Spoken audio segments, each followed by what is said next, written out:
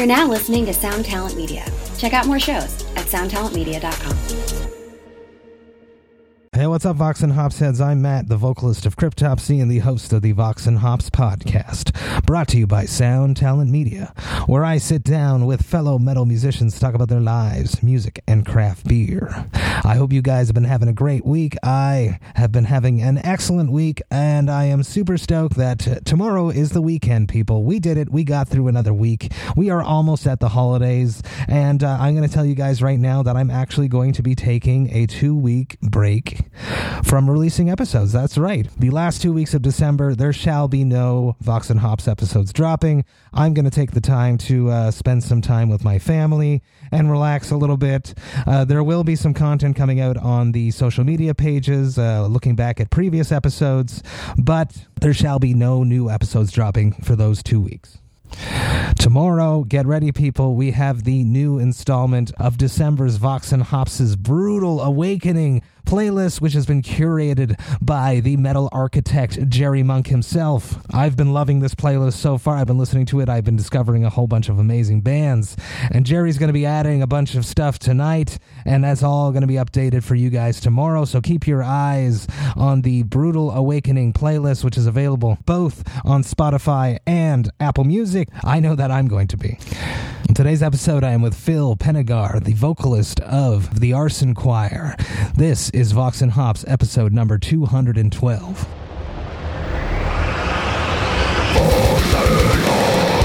I warn you, what you are about to hear is very disturbing indeed. Hey, what's up, everybody? Today I'm with Phil Pennegar, the vocalist of the Arson Choir, who just dropped a great fucking EP called Invisible Monsters via War Against Records.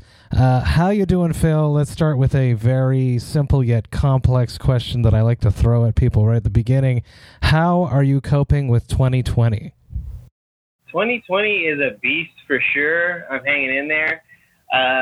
We just lost Eddie Van Halen, who's just ridiculous. I was bumping He Talking About Love and Jamie's Crying before talking to you. But just rolling with the punches, but trying to stay positive when I can. Yeah, we have to. That's what I keep saying on the podcast. We have to stay positive, especially as artists. We have to guide people and be a positive influence at all times, and being positive right now is the best thing that we can do for our fan bases. Take me to you growing up in your youth, in your parents' or guardians' house. What music was playing when you were not in control of the music? What music did your parents or guardians listen to, Phil? When I was not in control of the radio dial, my mom, she listened to a lot of just 60s classic soul, like Al Green, The Temptations. Just got a little bit of Chuck Berry in there. James Brown, stuff like that, just like classics, and then like sprinkled in with some 80s stuff like that. My jump into rock music was kind of a yeet, but my background is more of like R&B based as far as my parents' upbringing. That's awesome. What band would have become your first band that really turned into something that was a passion for yourself, and it didn't come from your parents? And what band was your first treasured band? My first, I would say I can pinpoint the band that turned me to rock music. I remember being in the 6th grade and hearing The Offspring for the first time, and just hearing their distorted guitar, just Noodles, his tone was just perfect and crunchy. And I just remember going up to my friend and being like, "What's this? Tell me what this is." And been like, "That's The Offspring." I'm like, "Interesting. Tell me more." And that is literally the genesis point to me starting to play drums and metal and everything was The Offspring. Oh, so that's very cool. So you started off behind the kit and ended up screaming into a microphone. Take me to that. I was always going to be a singer. There was no other instruments that really interested me at the beginning. I was a singer. There's videos of me singing in my underwear and cowboy boots at a very, very young age. A country song, believe it or not. So Why the drums first? Where did that come from? So I learned to play drums in church. I grew up in Long Beach, California, and we grew up across the street from this youth group place, and they let us delinquents play the instruments for some reason. And that is where I learned to play. Where I jumped from drums to vocals, I used to live in Oregon, and I played drums for a band called My Life in Red. Shout out to all my guys out there. And when that band kind of started to petter out, I knew some friends, and they were looking for a singer, and I was just at their space, and their guy fell through or didn't come, and I was like, I'll try. Let's do this. And because I've tried, screaming just on my own, with your headphones in, you just like, I'm just like the dude in the record, you do your thing, and I gave it a go. And can't think of the name of the band. My first show was with I Wrestled a Bear Once with their original OG lineup at a school auditorium in Klamath Falls, Oregon. Started screaming, and now I'm here. Crazy. Take me to that track that you first put those headphones in and started singing along to.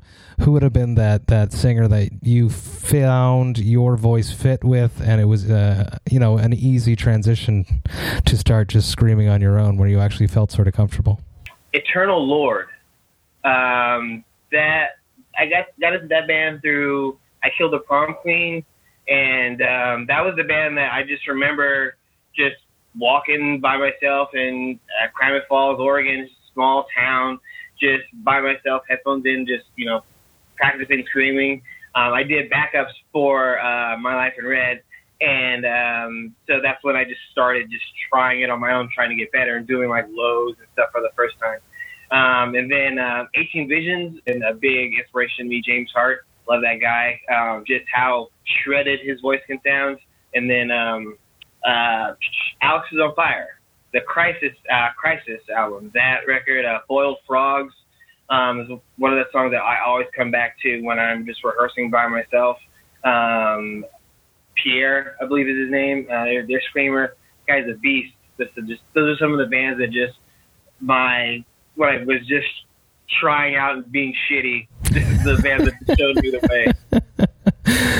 Oh, that's awesome. We got to go through these shitty years to get good, and a lot of people forget that and I'm grateful that I'm slightly older, so there's no shitty YouTube. Well, there are some shitty YouTubes of me in my early Cryptopsy days, but when I was really, really young and starting out, there was not too many shitty YouTube videos of me up there. So people starting now, I feel sorry for you, but you got to go through those shitty years to get good.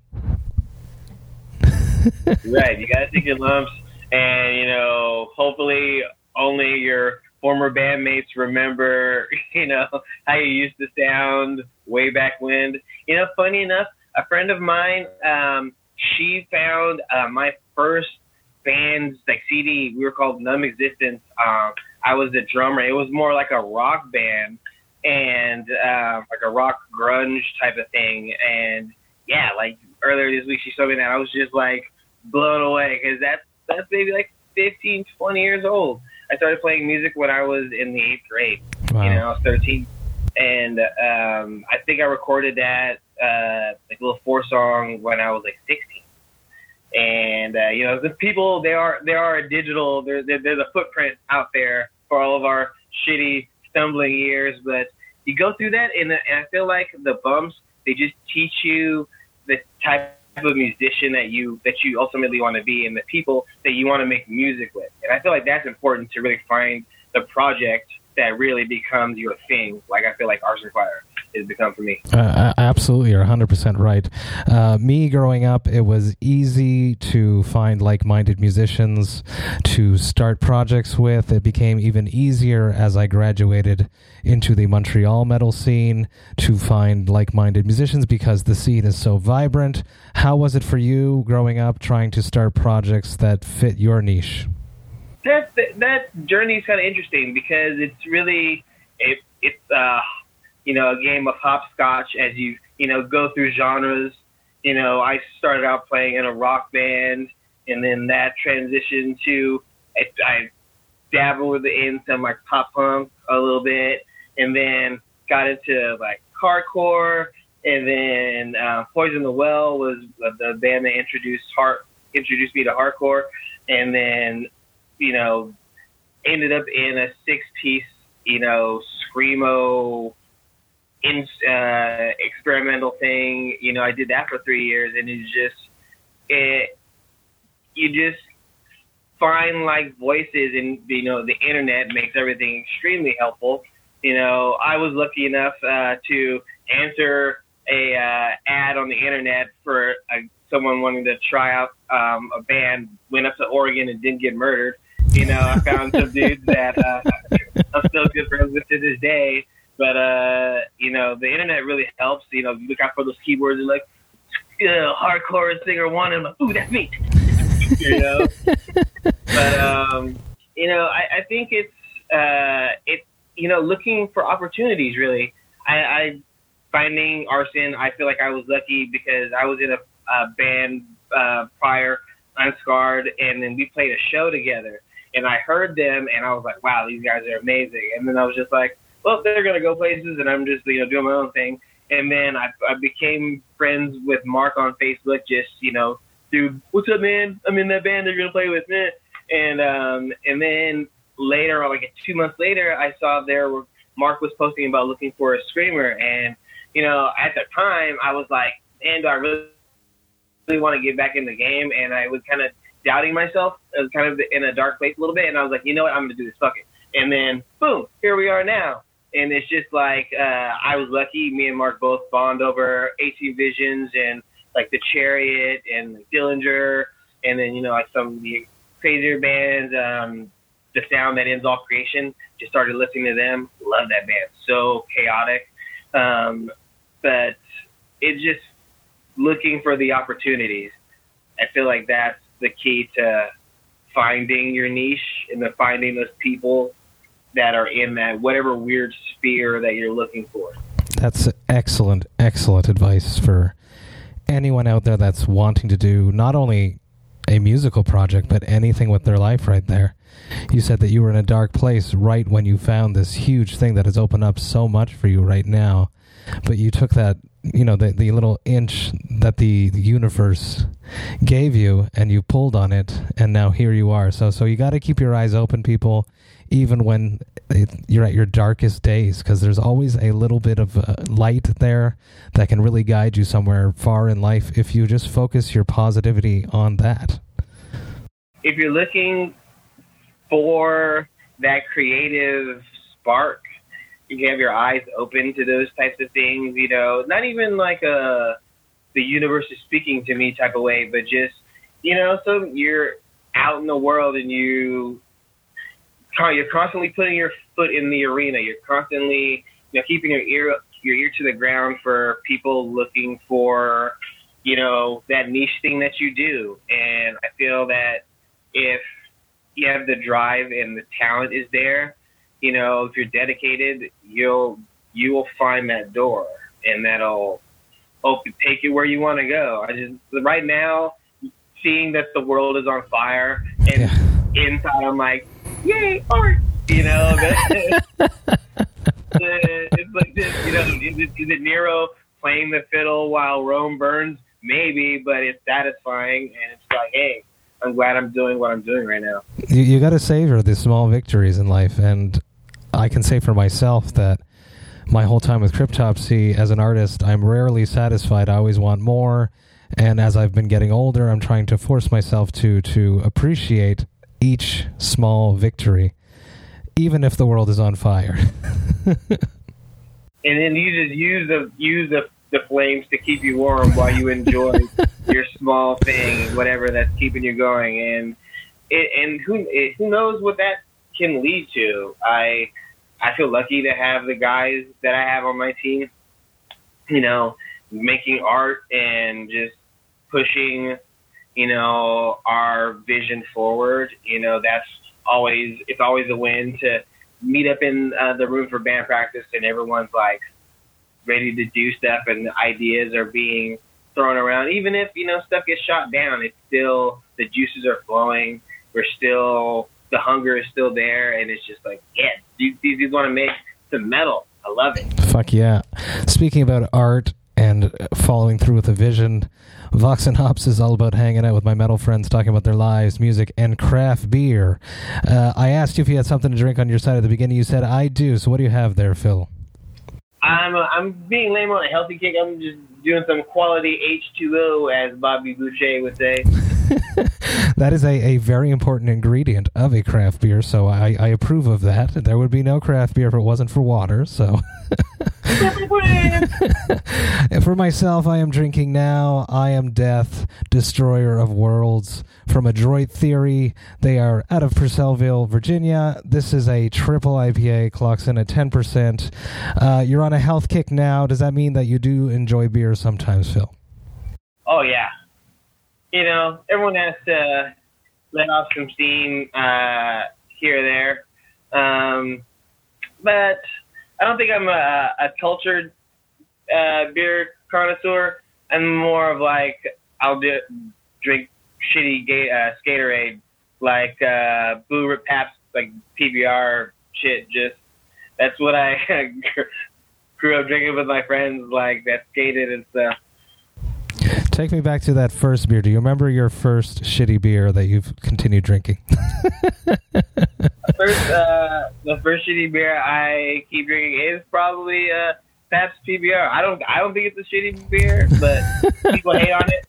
But whatever. I wanted the story. Do you remember your first experience with beer?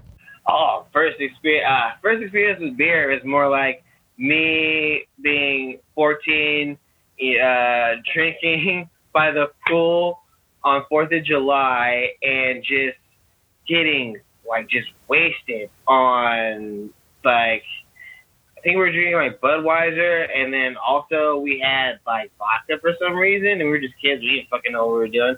And the highlights, I remember trying to jump over a fountain firework while it was shooting off. I tried to jump over one of those. I tried to ride one of my friends like they were a dinosaur. Like, to jump on, I was just like, come on, Jurassic Park, let's go. And they were like, why are you doing this? I'm like, get along, dinosaur. And then trying to swim and then being rescued. It was just Party City. Holy shit. That could be a movie right there. What is it? Seth Rogen. Superbad. Superbad Part 2. That the streets of Long Beach. Could have been Phil. Let's talk about releasing an EP during a pandemic when you can't tour it. Was there ever discussion of shelving it and pushing it back and waiting until you could tour it, or was it pushed back and you guys just got fed up? Take me to all of that. So with the production of the record, kind of was a labor of love at first. We had some setbacks with, our original engineer, had to move on and do some cool things. So we had to, start over from scratch. So when we came to the place where we were like, all right, everything is mixed and mastered. We are ready to, push everything and get things printed, the Rona drops. And so you see things slow down. And at first, positive outlook. This only lasts us 2 months.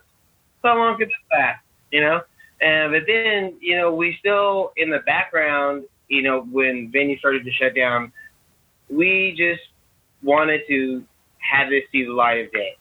The songs that we wrote, we didn't feel that it would do them a service to hold them back. So while things were shutting down, we just kept pushing and getting artwork produced and getting things, shirts, concepts pushed together, and just to push our project to the light of day, just because it was important to us. We couldn't tour on the record, and we can perform it to its maximum capacity, but throwing our name in Arson Flyer, new release 2020. The band itself hadn't released had a release in, I believe, 7 years prior to that. So it was just important to, if we were going to do something, to just keep pushing until it was out. And then with the release of Revenge My Love, in the wake of some of the issues with police brutality in America and things of that in itself was something that we were like, this is the video this is the single we have ready right now. This wasn't our first single idea. This was probably going to be single number 2 or 3, because we were just like, put a different foot forward. But it just became like, this speaks to an issue that a lot of people are seeing firsthand, and it's just like, fuck it. There's no time like the present. And, just coming out swinging is just kind of been the ethos of our band a little bit. And it's great, and the message is great, and I hope everyone hears it and just embraces it, and we can just move forward out of 2020 with a whole new system in place, and everybody is safe for once, for fuck's sake. Here's hoping that I feel like artists and, just anyone that's, trying to push their goals forward in this time, I feel like if you can do the things that, will push you forward in silence, in the dark, while you're, quarantine contained, and then you just come out like, surprise, bitch, all this stuff is done, you'll be much stronger for it. And, sometimes you have to push forward without the praise of everyone seeing, ooh, look what they're doing now, and look at this, and look at that. Seeing every step of, our video age, we want to record and document and present everything to everyone. But just this, I feel, me personally, the satisfaction of having this record, come out now, in spite of the COVID-19 and everything that's going on, is just, it makes me proud of the band and proud of the guys that I'm with. It's like, we pushed through just a little DIY mathcore band from SoCal to just get something out that people are responding to, and it just that in itself is its own reward. Absolutely. Obviously, you can't do it, but if you could, and you could handpick the bands, what would be the perfect release show lineup for the Arson Choir? We would probably go Steak Sauce Mustache, Ursula, Takers Leavers, and then if I just had my way and I could just pick any band, and like, even though they've been around longer than us, like, who fuck cares? ACX-DC, because I love them, and Satan is King. / guest starring 18 Visions, because their Inferno EP that they just released also banged. It came out on the same day as Invisible Monsters, which made me feel extra proud, like my favorite band released an EP the same day my EP came out. Totally meant to be. I love it. Totally. How about getting out there on the road? Do you guys have any crazy experiences that have happened to you being on the road with the band? Does that have anything that is worth talking about? Something that has blown your mind that wouldn't believe other people? Not with Arson. When I was touring before, we in My Life in Red, we were trying to go to Arizona, and we had this janky trailer that wasn't even really a trailer. It was someone took the back of a truck and they like converted it and put wheels on it. I've seen those. And we just used it as a trailer. And it had these weird, like 5-spoke tires that you couldn't just get anywhere. So we were stranded, and this guy pulled over to the side of the road, and he's like, yeah, I'll help you. I'm going to send my guy back, and he's going to have a tire, and, he's going to help you guys. And we're like, sure, dude. We're just out here stranded. The kindness of strangers, we're totally going to, hey, if this guy's going to help us, he's going to help us. So he takes off. We're still stranded on the side of the road. These big rigs are shaking our van as they go past us. And then, 2 hours later, this dude shows up, and he's just like, we get our tire irons, we get our little weapons. We're like, what's up? He's like, hey, did Mac sent me. He's like, you guys need a tire? We're like, yeah. And he's like, okay. And he, lo and behold, has this weird fucking ass tire to put on and he's like, he's like, I have this tire. He's like, what do you want? I was like, we have weed and beer. And he's like, I'll take it. Yeah. So we give him weed and beer. He gives us this fucking weird random tire, fixes it. We were like back on the road within like 45 minutes of this guy getting here. And we were just like, this dude totally saved our bacon. Like, that random guy was actually nice and sent this dude to help us. And I always think about that when I think about being on the road. That's amazing. That's the odds of it, that the guy knowing someone that actually has that random ass tire. That's amazing. It wasn't even a trailer. It was so janky. We got stopped before, and this cop was like, "Where are you guys from?" And we're like, "We're from Oregon. We were in like Texas or somewhere there." And the guy was like, I could take you in jail because the thing you're driving is illegal. And we're just like, please don't take our stuff. And he's just like, all right, just fix this situation you got going. And we're like, thank you. And this is like, we didn't learn our lesson, but we were just like, please let us go. And he totally did. Let's go back to doing vocals, being a vocalist, and being a lyricist.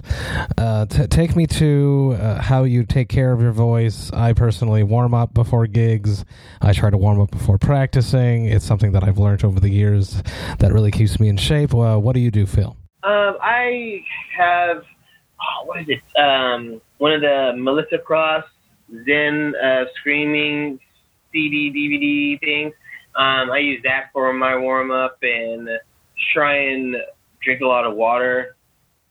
Try and do a little bit of cardio to make sure my lungs are, ready for all the screaming, diaphragm, all that stuff. You're just ready to go. But yeah, warming up is super essential. I just don't want to get taken out of the game having like your nose all fucked up in your throat. That would suck. Absolutely, and I totally do Melissa Cross's warm-ups all the time.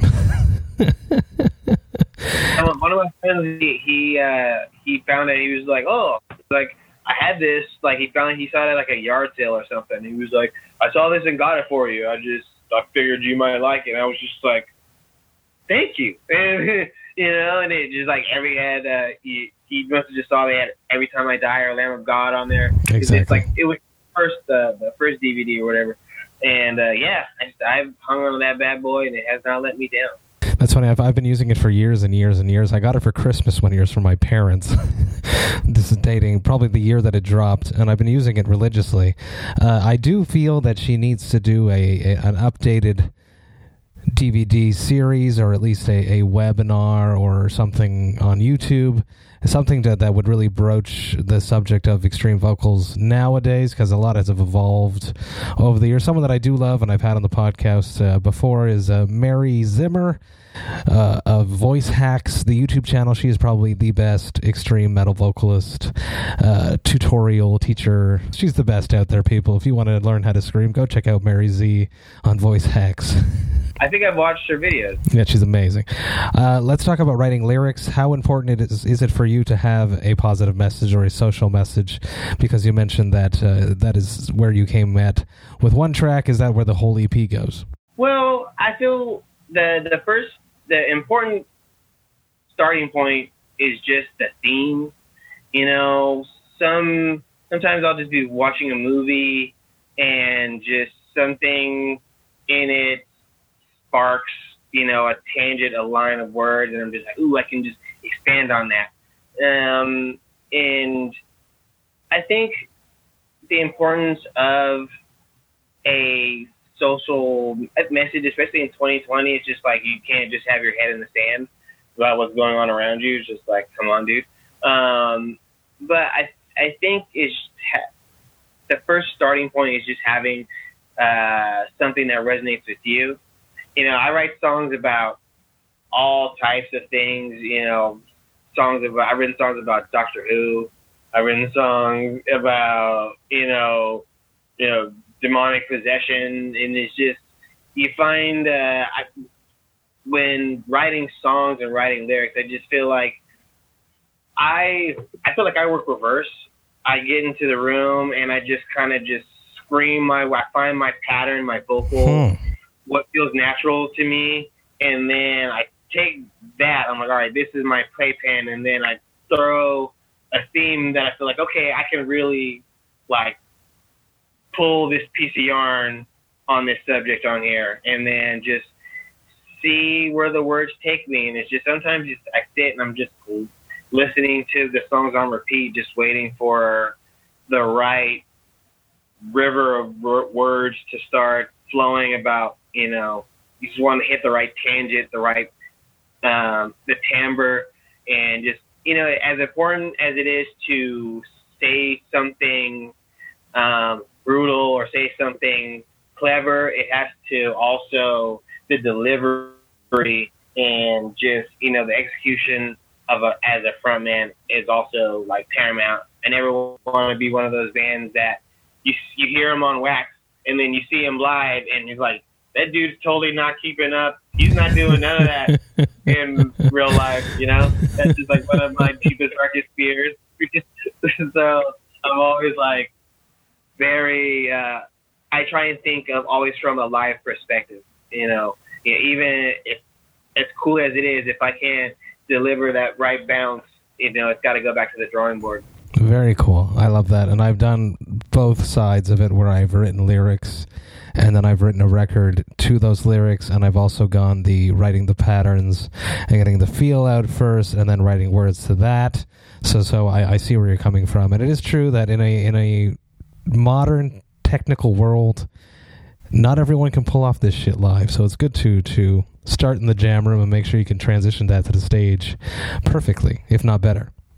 Right. I feel like if as a band you're winning people in person, you're winning people, the live performance is everything. Like if that's not your, goal, your focus point, being able to lock these down live, is like, I feel like you're wasting your time. But it's just, for me, the joy of being a musician, comes from beginning to perform and just being able to execute my vision, like the way that you think about it when you're in your room by yourself alone, just like thinking about the riffs, It's just like putting out a record is like the apex of that. Is like, this started out as just, a small seed in my mind, like the artwork, the title, the song, like everything is just like, and now it's real and it's like a physical thing that people can go and, and enjoy. Just that, that's to me is the whole bag about being a musician, really. And you did it, Phil. You got it out this year and it's amazing. One last question. It probably never happens to you because you seem very controlled and you know what's going on and you can seem to gauge yourself, but it happens to everyone every once in a while. It will happen to me if I have a few too many of these Now I Am Death, Destroyer of Worlds, the triple 10% ABV, triple IPA from Adroit Theory. What is your hangover cure? Oh, I'm a big believer in the curing power of bacon, So when the party animal has had its fun and I'm paying the prices in the morning, just a lot of bacon, the biggest mug of coffee that I can find, and then grease, eggs, cheese, then possibly electrolytes, because that's what plants crave, and solid second wave recovery nap, and then eat again after I rise from my coma. Just get my energy levels back up to peak performance. Awesome. I love it. Everybody, please go check out the Arson Choir. Invisible Monsters. They just dropped that via War Against Records. It was great chatting with you, Phil. I love the EP, and everyone should check it out. This Now I Am Death, Destroyer of Worlds from A Droid Theory was absolutely amazing. If you guys can get your hands on any other brews, you absolutely should. They're just totally killing it in the States right now. Mad respect. Thank you so much, Phil, for being on Vox and Hops. Thank you for having me, Matt, man. Have a good one. Cheers. Cheers. Hey, thank you all so much for listening right to the end. You know that I love and appreciate that. What a great chat I had with Phil. What an excellent vocalist. I always have such a blast to sit down with vocalists and pick their brain.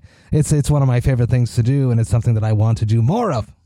If you enjoyed this Vox and Hops episode, please subscribe to it on the podcast platform of your choice. But not only that, take the time to rate it and write a review, because if you do that, more people just like yourself will be able to discover the Vox and Hops podcast. Vox and Hops is brought to you by Sound Talent Media. I hope you guys have a great weekend. I will be back next week with 3 episodes. That's right, people. Another week with 3 episodes. I have an extra bonus episode dropping on Monday the 14th. It is a very special episode, and I'm stoked to release it. So I will be back next week with 3 episodes. But until then, remember to enjoy life, metal, and craft beer. Cheers, Vox and Hops heads.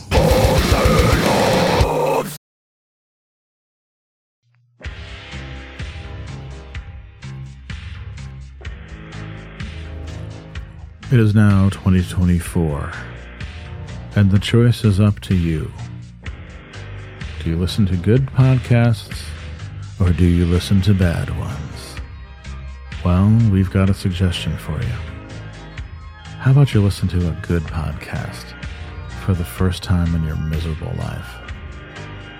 I can think of one. Overnight Drive. Going strong. 11 years now. The podcast about nothing. Your favorite podcast's favorite podcast. Do you enjoy nothing? So do we. Why don't you come over and check it out and stop listening to other podcasts? Thank you.